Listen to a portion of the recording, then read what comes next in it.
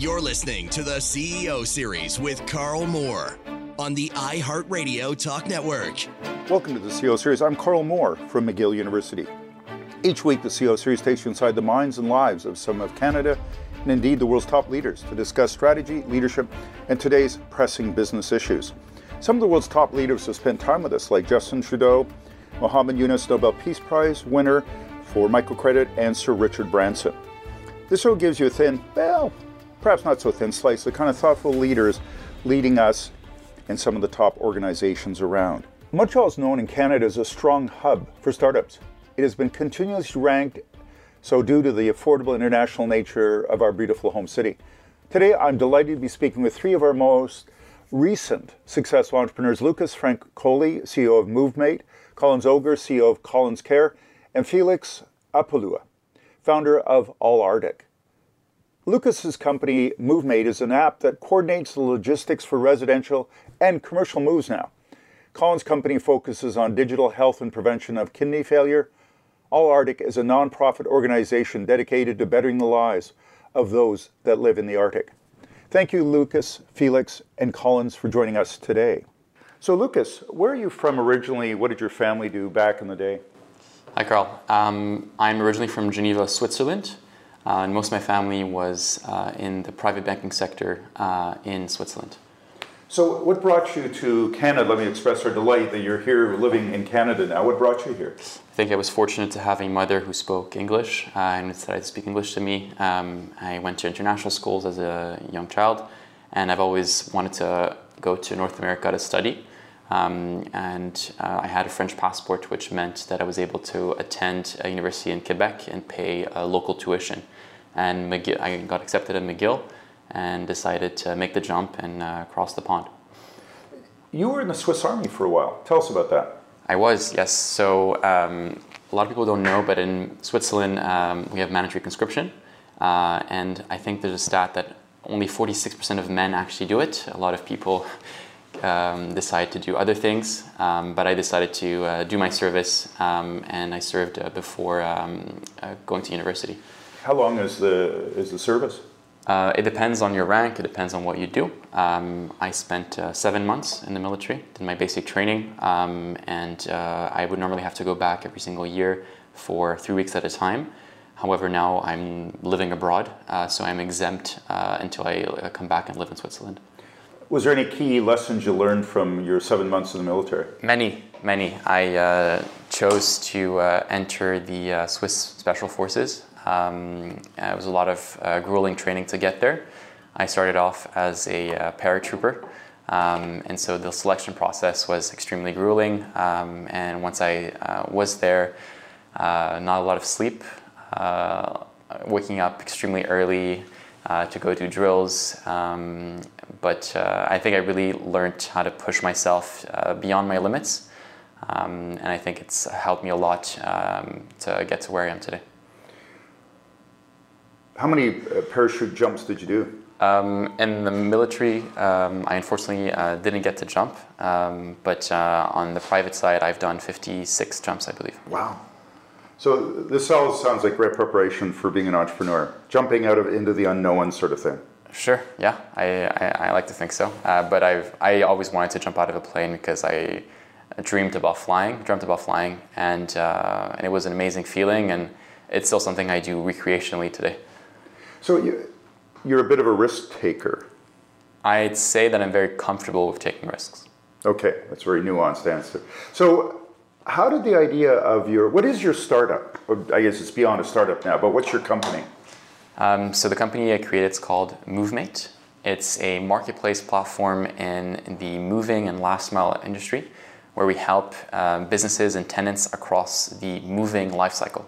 So we embed our software with businesses that have touch points across this life cycle. So these are retailers, storage companies, prop tech companies that have existing customers or tenants that need items transported from point A to point B, and we'll match them with transporters. So you're not moving just households, but organizations, companies as well? Yeah, so we realized that we could help people across this life cycle. So anytime people that are moving out need to transport items, whether they're buying furniture, selling them, they're transporting their items from one home to another. We're helping them by connecting them with a transporter. So this sounds quite different than phoning up, Kevin the mover, and they show up, a couple guys with a truck. How is this different, and how does it kind of reflect today's realities? Absolutely. So you have to think about it differently. A transporter or a mover is considered efficient when it cannot take any more customers. That means that 100% of its truck is being utilized. If it wants to make more money, it has to purchase a new asset, finance that cost, and then is stuck in this catch-22 where it has to spend more money in marketing, more money in sales, until it can reach that same threshold again. Our differentiation is that we respond to existing demand by matching demand with the supply of other people that have these trucks, have these vehicles, and want to make more money. And so we're continuously able to serve this demand and meet all expectations from partners or customers. So who are the people that are driving the trucks and moving the things? They're not employees, they are freelancers. Correct. So they're independent owner-operators. We have professional moving companies all the way down to a guy in his pickup truck, really depending on who the customer is. When you have a student who is moving furniture, we don't necessarily need to transport them with a professional mover. We can have somebody who just wants to make an extra buck and the student's satisfied because he isn't paying too much. But when we're doing deliveries for high-end furniture company that have high expectations and the furniture is tens of thousands of dollars, we need to have people that have way more experience and have the necessary equipment to satisfy our partners' demands. So is this unique or at least unusual in the world? It's different. There are other companies that have turned out in different areas of the world. In Asia, there are a few companies that are doing similar things. In Europe, there's a couple as well. In North America, the market is still up for grabs, I want to say. There's a few companies now in the US that are doing similar things. And based on what we've seen in Asia, mostly, we've realized it's not a question of whether or not is it going to work. It's more so which company is going to be the one who takes over most of the market. So it's a land grab right now. So world domination. Are you going to go for world domination, or what's your ambition? Yeah, so we quintupled our market share this year. We're on track to expand to the US soon. And we've realized that we have a huge opportunity in front of us and we have to go fast. So there's many retailers we're helping. There's a few prop tech companies we're helping, storage companies. And so right now we're testing out our model in Canada. The goal is to expand to the US. And we're exploring the Middle East as well. Where did you get this idea from? I was actually still a student at McGill. I once rented a U-Haul to complete my own move. And I went on these internal Facebook groups for McGill students and was looking to buy furniture. And I saw other people requesting a mover. And I was like, you know what? I paid $100 for my truck. I might as well help them out and make my money back. And that's kind of where I realized it was an opportunity to help people with an existing vehicle. And I replicated that model 2 years later. This time I rented a few U-Haul trucks, and in 10 days, I helped 83 people move. And I realized that this industry was heavily outdated. There was no technology. And I thought it was ripe for disruption. Maybe there was something that we could do. And so we sought out to create our first MVP, and so a platform where we can connect. What's an MPP? An MVP, so a minimal viable product. Okay. Where we could connect tenants that needed to move with transporters. Who's we? My co-founder at the time and myself. Okay. So you could have gone back to Switzerland, but an investment banker, which is the dream of a lot of our undergraduates. But instead you went into the moving business, which is probably not quite as prestigious, but you're an entrepreneur. You may end up with greater success on some dimensions in the years to come. Did you think about moving back to Switzerland and being a banker, like some of the other family members? My dad was definitely very curious as to why his son, like he said, why do you want to become a mover? Why do you want to run a moving company? And I think I always saw the potential in what we were building. I realized that there was a huge hole in this market, and so yes, I could go back to Switzerland and with my degree maybe get a high-paying job, but there was no thrill there, no innovation, and a lot of my friends chose to go on that route, and I never envied them. And so I decided to go through the trenches and put myself in the situation. I think the military helped a lot, just accept that for many, many years to come, I would have to be grinding.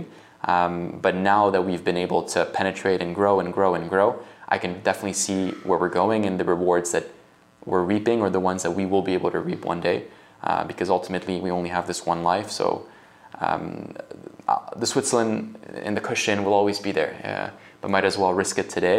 I'm young. I have 40 years almost until I retire, so I can fail and fail again, but I refuse to have that regret weighing over me for not having tried. How many years you've been doing it now? 4, almost 4. Thank you for the introduction, Lucas. Today I'm delighted to speaking with Lucas Francioli, CEO of MoveMate, and Felix Aupalu, founder of Artic, and Collins Oghor, CEO of Collogh Cares. I'm Karl Moore from McGill University, and you're listening to the CEO series. Next up, we'll learn more about our other guest, Collins, and his startup related to kidney health. Top-notch insight from proven leaders. This is the CEO series with Karl Moore on the iHeartRadio Talk Network. Hello again and welcome to the CEO series. I'm Karl Moore from McGill University, and right now we will hear more about our guest, Collins Oghor. Where are you from and what did the family do back when you were a youngster? So I'm from Nigeria. I grew up in Lagos. Growing up, my father worked in the oil industry. In oil and gas. He ended up, being an executive for an oil company, and my mother was a fashion designer. How did you end up here in Canada? Long story, but I wanted to get away. My parents wanted to get rid of me, is the best way to put it. I'm just being facetious, but I left Nigeria when I was 17 years old, and the dream was always to go out of the country and get the best possible education that my parents could afford me. And they sacrificed a lot for me to be able to do that. So I ended up in Toronto. I did a bachelor's degree at McMaster, and then I came to McGill where I did my MD and my MBA. So it's wonderful you're staying in Canada, but you went back home for a while. Yeah. Why did you go back home, and why did you decide to come back to your second home? Yeah, so I went back home after I graduated from medical school because I'd spent 9 years at the time, actually a bit more than 9 years. It was about 10 years I'd spent in the West. And I don't like to admit it, but at 27 years old, I was homesick, right? And I felt that I felt like I had unfinished business back home. I felt like I had gotten all of this education and I wanted to give back. And I wanted to, really be an adult in my motherland, right? I wanted to have that experience because obviously I left when I was a kid. And I had an opportunity that allowed me to be able to apply what I'd learned, what I'd experienced, in school and in business and in life in general, allowed me to apply it and contribute back to the continent. So I went back and I took the job at McKinsey in the Africa Delivery Hub division. And it was while working there that I observed some of the problems that we were facing in the global health space. And it really became apparent to me that the solution I felt that could be most impactful was through technology, right? And I thought that, which has always been my belief, that entrepreneurship can be a force for good. Technology should be a force for good. So that was when I decided to leave my job at McKinsey to start my health tech startup with my co-founders. And we came back to Canada because when we made the decision, okay, this is the problem we're going to solve, which is preventing kidney failure, we then had to start thinking about the resources we're going to need to build that. The financial resources, the technological resources, the human resources, and all of that, right? So ultimately, Canada made the most sense. Of course, this is, like you said, my second home. It was where my network was built, especially here in Montreal at McGill. And there was access to the type of funding, the levels of funding we needed to build this. And we have proximity to the largest market in the kidney disease space, which is the United States, which sort of gives us that foundation, that base camp, if you will, before we then look to expand globally and build a truly global health company. So this was the best place to sort of start and get incubated, if you will. You're MD, but you didn't practice as a doctor. Why did you decide to step away from that path and do the path you've taken? Yeah, great question. So it wasn't the plan at the beginning, right? So a lot of it just sort of happened. It looks like it was planned all along, but I did want to practice, right? Upon graduating, I still wanted to practice at the time. Of course, I did an MD MBA, so it was clear right off the bat that my long-term ambitions were entrepreneurial, but I thought at the time that I would practice for a bit and maybe do a bit of both, and then eventually, after maybe 10, 15 years of practice, go into the other. But it became apparent to me towards the end of medical school that my strengths, right, were really on the entrepreneurial side of things, right? And I would be a great doctor, but I felt like I could impact so many more people through entrepreneurship. And the way I got into medicine, the way I got into business was all about that impact, right? That was always sort of the front of my mind. So for example, if I were the best specialist, right, in the world, I could see a limited number of patients every day, every month, every year. With what I'm building now, with our technology company, our technology can be impacting and changing the lives of millions and billions of people all over the world. So when I, did that math and saw that my strengths really, I think there's a Steve Jobs quote that every entrepreneur loves to talk about, right? Where your strengths and the needs of the world, meet, therein lies your calling. Right. And when that became obvious to me, I realized that I had to throw everything I had into entrepreneurship and building a company. And knowing that my medical education does not go to waste, right, because I'm applying it every single day in what I do. When did you see yourself as an entrepreneur? Was that like in high school? You said, I'm an entrepreneur. Did you kind of recognize it back then, or was it later in life? I recognized it, probably when I was maybe 11, 12 years old. I've spoken about this before. I read a book. My dad gave me a book during a summer holiday called Rich Dad Poor Dad by Robert Kiyosaki. And just the way he described his rich dad, which was his mentor, his best friend's dad, I just really identified to that. I identified to that rebelliousness, if you will. I identified to that taking initiative. I identified to that taking leadership and changing a situation rather than waiting for instructions from someone else. And that helped me really frame how I viewed the world. And I think since that moment, I really started to look at myself as an entrepreneur. You studied with a lot of MBAs. Mm-hmm. Is there kind of a corporate mind and an entrepreneurial mind? Absolutely.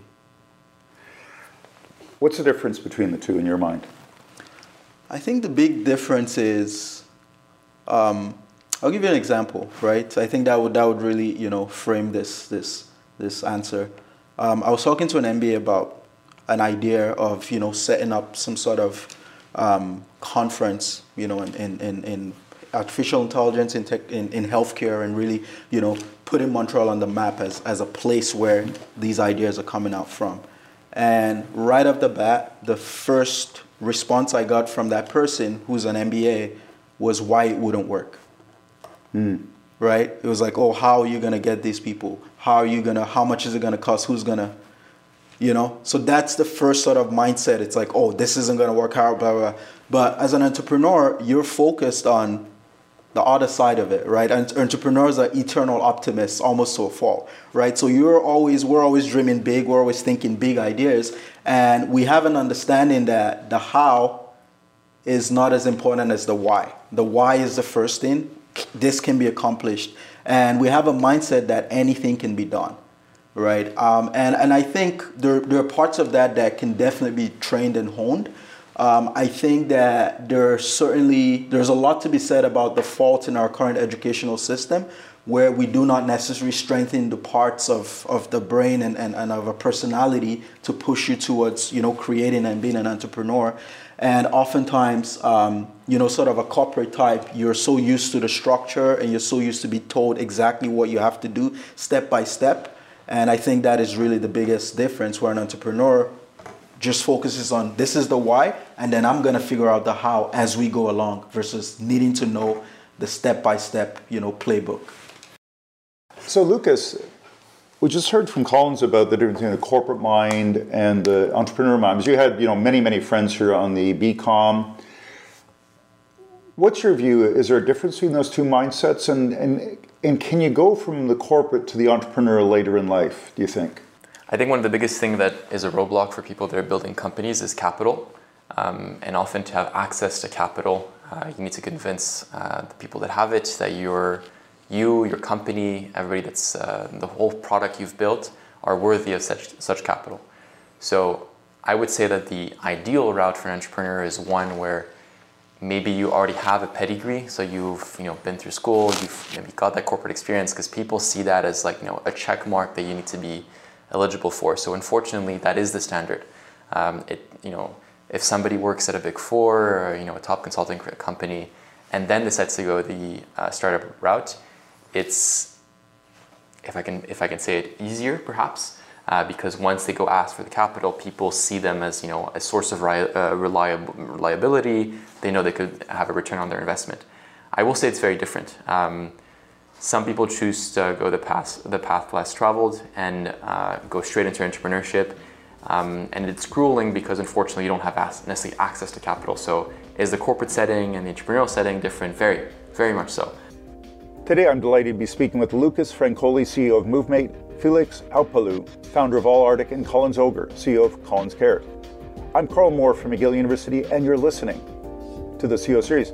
Next up, we'll learn more about Felix nonprofit and how it's inspired by his own experience.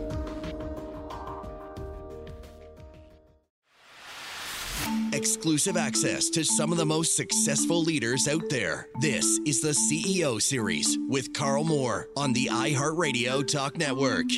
Hello again, you're listening to the CEO series, and today I'm speaking with Lucas Francioli, CEO of MoveMate, Collins Oghor, CEO of Collogh Cares, and Felix Aupalu, founder of Artic.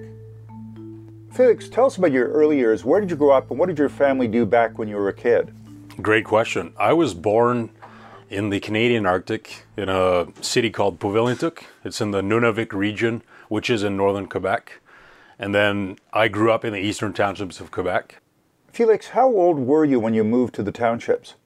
I was super young. I must have been around 3 or 4 years old. Do you remember being up north as a kid? So, per se, I don't have too many memories from when I was 0 to 4 years old, but I was used to going back up north every year, 3 to 4 times a year. And that's my home, Why did your family decide to move to the townships? That is the area south of Montreal. And I guess it's called the Eastern Township, so east as well.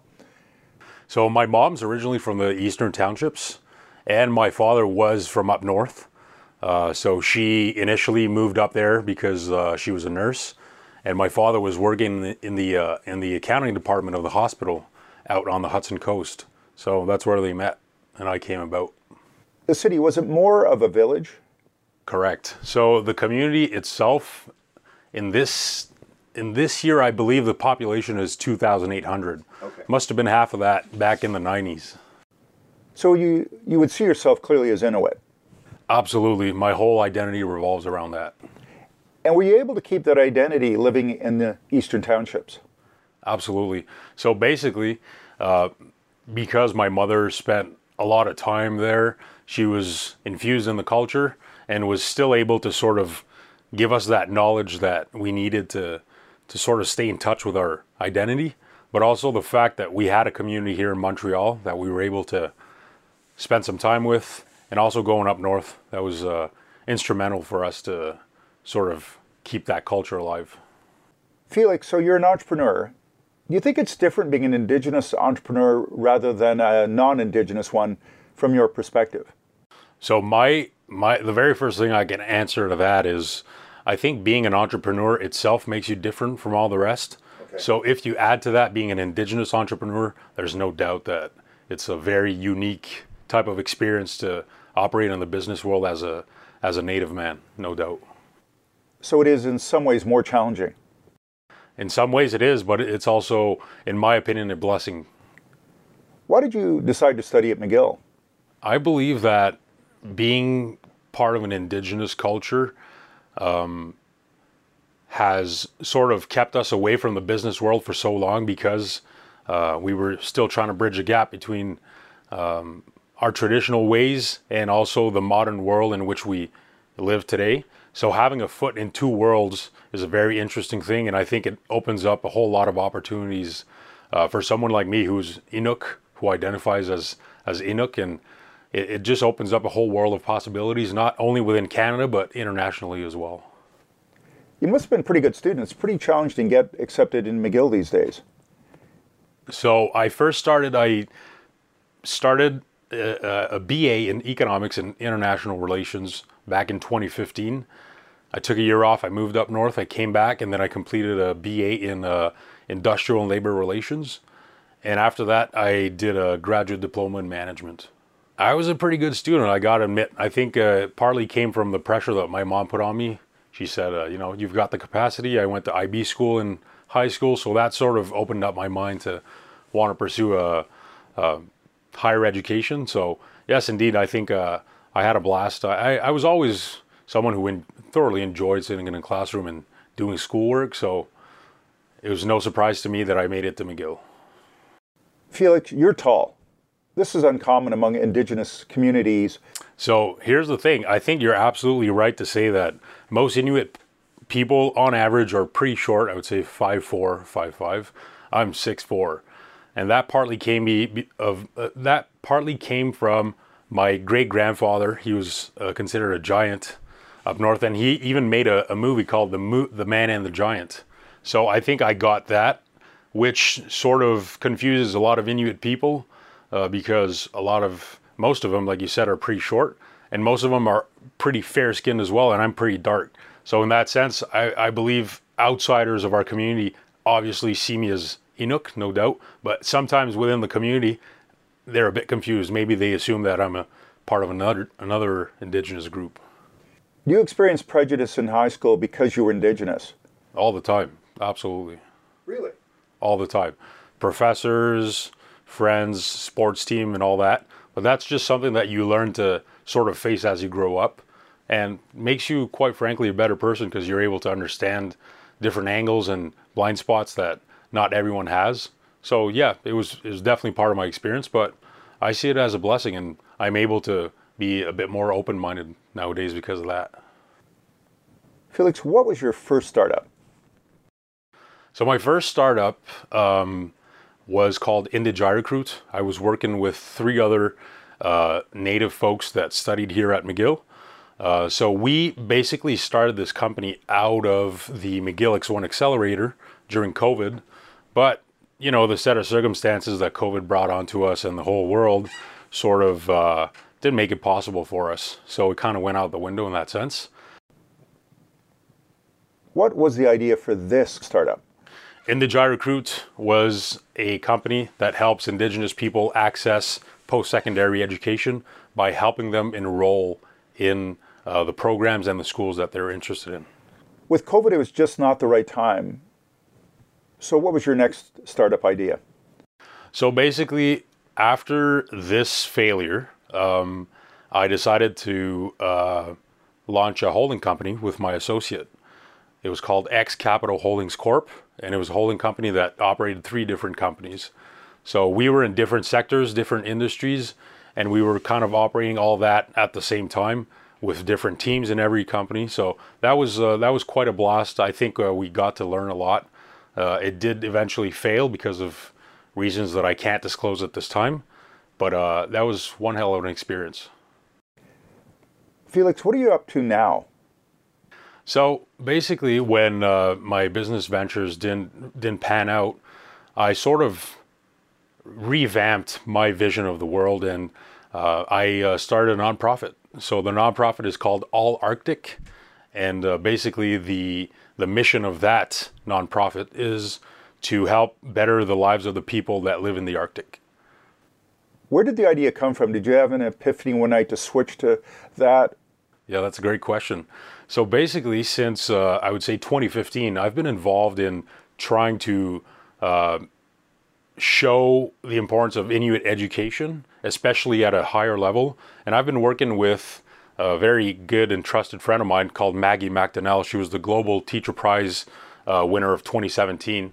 And ever since, we've been traveling the world to sort of talk about Inuit education, but also to see the lens of developing the Arctic and giving opportunities to the youth. So that was really what our focus was to try to offer more opportunities to the youth. And education has changed both our lives, and it's been quite a blast. And I've been doing a lot of projects with Maggie, and we're working on a bunch of other ones that are coming. You can see it on our website, www.allarctic.org.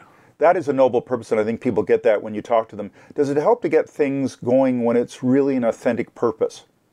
Absolutely. In my opinion, being in the nonprofit sector, at the end of the day, the way you justify your work is by showing who you are and what you care about, right? So having done all these amazing things and these involvements I was in really helped me to sort of justify that I'm actually the person who could actually do this job and bridge this gap. And I'm an example of it, right? Part of my family went to residential school, and for me to just make it to post-secondary or even finish high school and then go on to post-secondary is a big example. So I think it's pretty powerful, and it's definitely helped me and the people I work with sort of justify the work we're doing. And a lot of networking happens as well. So yeah, we're definitely able to, raise some funds to be able to carry our mandates, and that's the way we seek to do it for the upcoming future. Have you ever been tempted by a corporate job instead of being an entrepreneur? Absolutely. No doubt about that. I think that's definitely something that's important. You have to gain this kind of experience before being able to have success in the entrepreneurship world. But I think it boils down to the fact that entrepreneurs, at the end of the day, were born this way. I don't think it's the easy way out. Entrepreneurship is hard. Everyone knows it. Everyone who's tried it or even operates in that sector knows it's hard, but it's challenging. And I think that's what keeps me in that circle of getting new ideas, acting upon them, and getting all the right people and tools and stuff in place to be able to go forward in the world of entrepreneurship. Today I'm delighted to be speaking with Lucas Francioli, CEO of MoveMate, Collins Oghor, CEO of Collogh Cares, and Felix Aupalu, founder of Artic. I'm Karl Moore from McGill University, and you're listening to the CEO series. Next up, we'll ask Lucas to give us more details about MoveMate and its startup journey. They made it, and they're telling you how. You're listening to the CEO series with Karl Moore on the iHeartRadio Talk Network. Hello again, and welcome to the CEO series. I'm Karl Moore from McGill University, and right now we'll continue our conversation on entrepreneurship. I'm doing a study with McKinsey looking at a certain point you grow to a certain size, then you bring in a corporate type. So when do you bring them in, who do you bring in, how do you retain them? Mm-hmm. Now you guys aren't there yet, but at some point will you ask yourself, am I the right CEO? But is that a question you would entertain at some point in your mind? I mean, the way I see it is that we're learning every single day. And the challenges we face with my business today are not the same we faced 2 years ago, and they're not going to be the same in 2 years. And so what I like about doing this is that every single time I have to push myself and challenge myself to be that person that can run the business when it is big enough, or it requires a different set of skills, and go get those skills. But it is true, there are moments where I might be limited in my experience and other things. And so if it's the right decision for my business, absolutely. I would like to take my business as far as I can and then gain from that experience to maybe do it again. But I think ultimately what drives me is that creation, satisfying the need in the market out there and creating something new. And I think I'm more of a starter. So I like to innovate, create new things, and then keep on going. If there's somebody who is more able to scale it and take it to new lengths and maybe be that closer, fine. Maybe it's the right fit for the business. So money, where did you get the funding from? Was it friends and family to start with? Or tell us about the financing path for your business. Sure. So I think I had a very similar decision-making process to Colin. good thing about Canada is that we're in an ecosystem where, yes, we pay a lot of taxes, but a lot of that money is redistributed to companies that are trying to do innovative things. So we've actually been able to bootstrap our company until recently when we received investment. But we bootstrapped it because we were able to finance a lot of the activities we had through non-dilutive funding.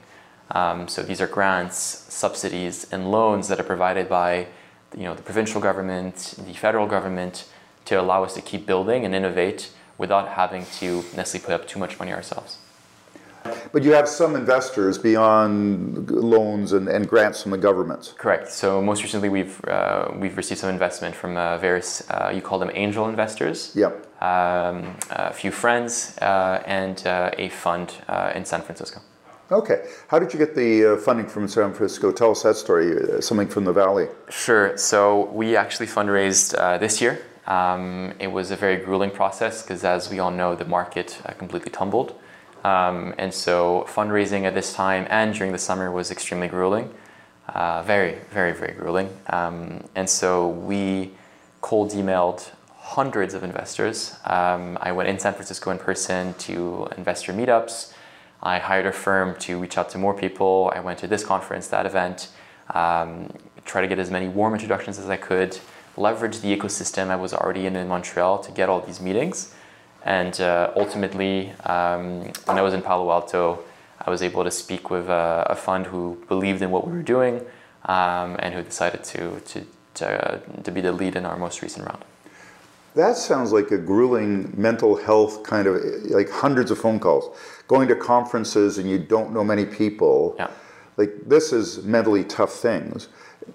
What networks did you use, of any, to help you in that process? Was it your friends from school, or what networks were important to you? So I knew I always wanted to go on this path, and I've been trying to set up myself for success because it's all about beating the odds.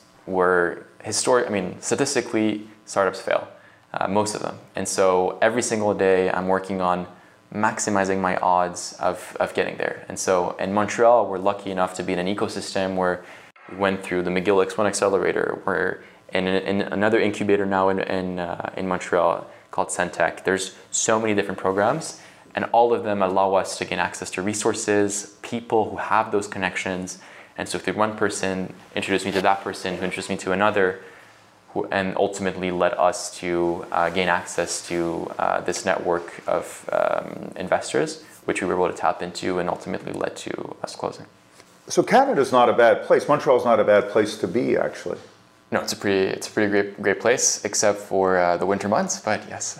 Well, you're Swiss. Better skiing back home. Yes.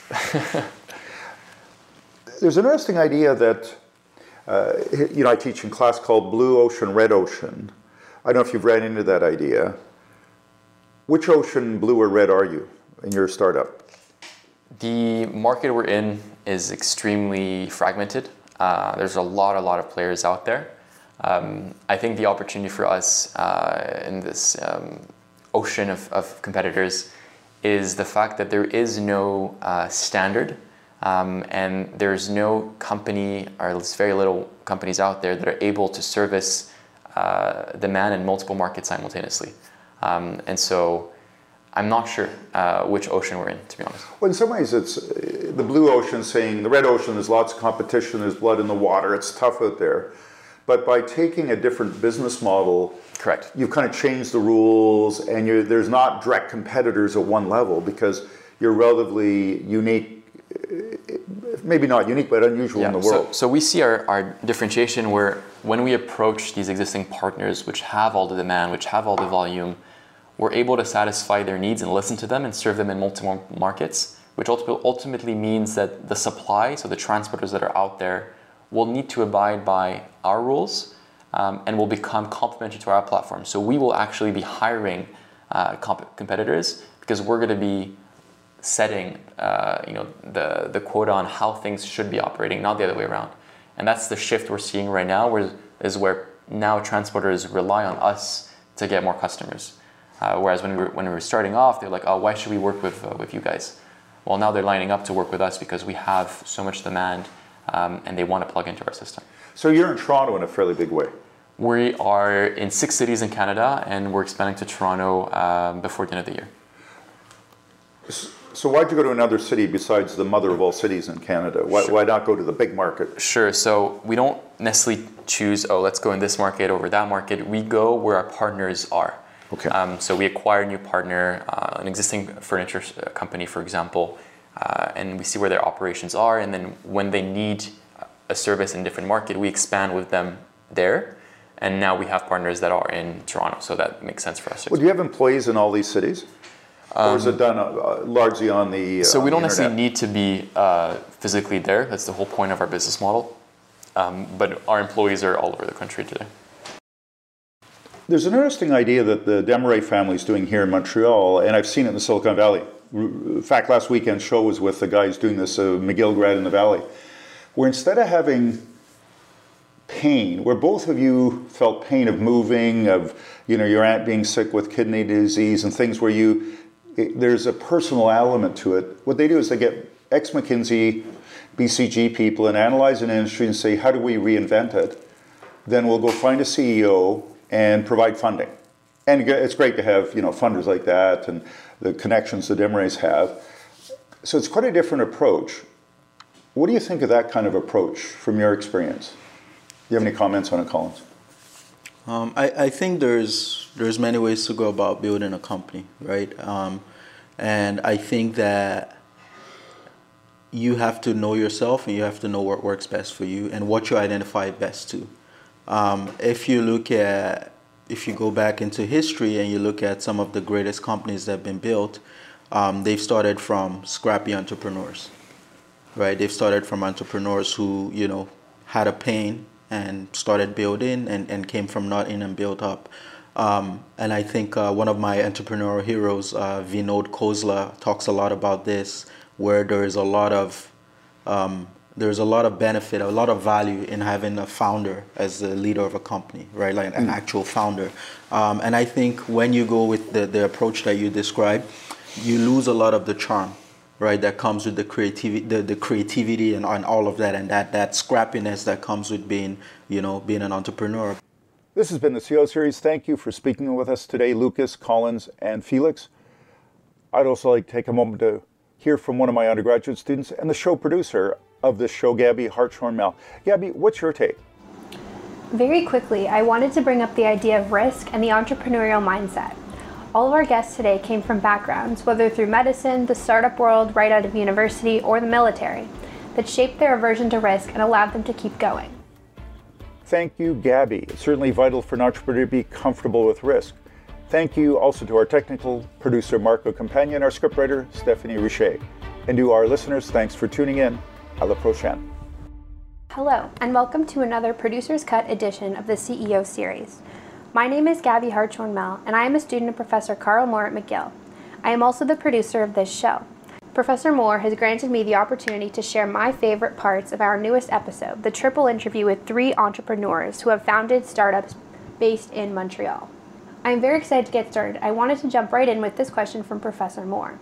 So you could have gone back to Switzerland, but an investment banker, which is the dream of a lot of our undergraduates, but instead you went into the moving business, which is probably not quite as prestigious, but you're an entrepreneur, you may end up with greater success in some dimensions in the years to come. Did you think about moving back to Switzerland and being a banker, like some of the other family members? My dad was definitely very curious as to why his son, like he said, why do you want to become a mover? Why do you want to run a moving company? And I think I always saw the potential in what we were building. I realized that there was a huge hole in this market, and so yes, I could go back to Switzerland and with my degree maybe get a high-paying job, but there was no thrill there, no innovation, and a lot of my friends chose to go on that route, and I never envied them. And so I decided to go through the trenches and put myself in this situation. I think the military helped a lot, just accept that for many, many years to come, I would have to be grinding. But now that we've been able to penetrate and grow and grow and grow, I can definitely see where we're going, and the rewards that we're reaping are the ones that we will be able to reap one day, because ultimately we only have this one life. So the Switzerland in the cushion will always be there, but might as well risk it today. I'm young. I have 40 years almost until I retire, so I can fail and fail again, but I refuse to have that regret weighing over me for not having tried.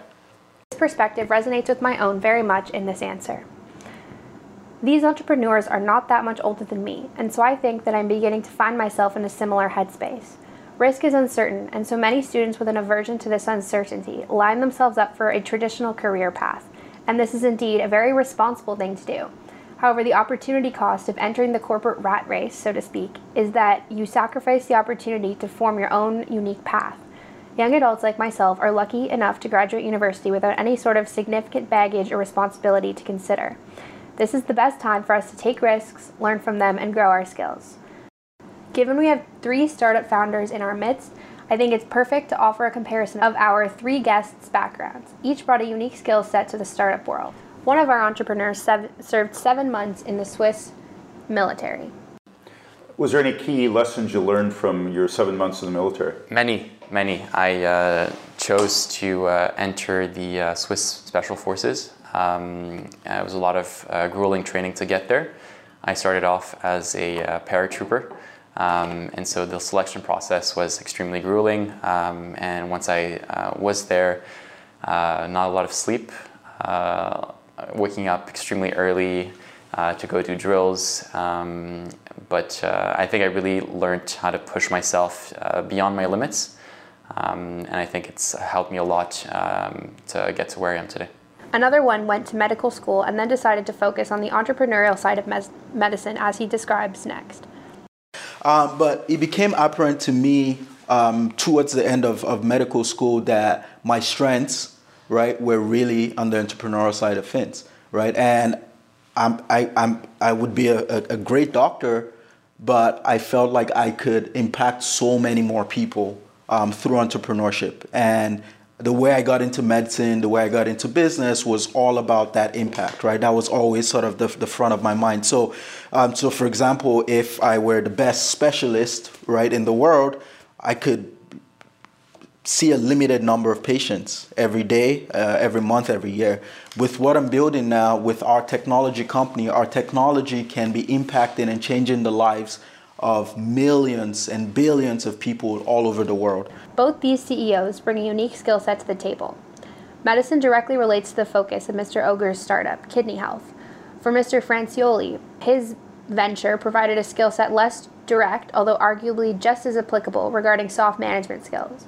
Both the military and medical fields are competitive, high-stakes areas, and so I think both CEOs would have gained similar transferable skills from their past experiences. These traits are likely common among startup founders, given the high-risk, tumultuous environment startups must face to reach the next level. Clearly, both are a certain type of individual, one they need to be in order to work in the startup world. Later in the interview, Mr. Oghor seems to agree with my viewpoint when he highlights the differences between an MBA grad and an entrepreneur. There also was a critique of the education system. It needs to be reworked to somehow spark, for lack of a better word, the parts of the brain related to creativity and exploration, rather than the parts that reinforce order and structure, which would be the parts that foster the corporate type of individual. I would argue that the experiences I referenced before by both Mr. Francioli and Mr. Oghor serve as the necessary catalyst that shaped each startup founder into the entrepreneurial types they are today. To end off this session of the Producer's Cut, I wanted to point out something Mr. Aupalu said that really stood out to me about being an Indigenous entrepreneur. Felix, so you're an entrepreneur. Do you think it's different being an Indigenous entrepreneur rather than a non-Indigenous one from your perspective? So the very first thing I can answer to that is I think being an entrepreneur itself makes you different from all the rest. Okay. So if you add to that being an Indigenous entrepreneur, there's no doubt that it's a very unique type of experience to operate in the business world as a native man, no doubt. Bridging a gap between traditional Indigenous culture and the more mainstream corporate world has provided Mr. Aupalu with a very interesting perspective. It is my understanding that a lot of traditional Indigenous values often conflict with that of the corporate world, and so being able to see through both lenses, as is the case with him, can provide a much wider and comprehensive perspective. I think this could serve as an important asset, especially for an entrepreneur, when dealing with complex problems or challenges. I think that is a nice way to end off. Thank you very much for tuning in to this mini episode of Professor Moore's CEO series. It has been an honor to share my ideas with you. Thank you very much, Professor Moore, for allowing me the space to contribute my thoughts. As always, à la prochaine!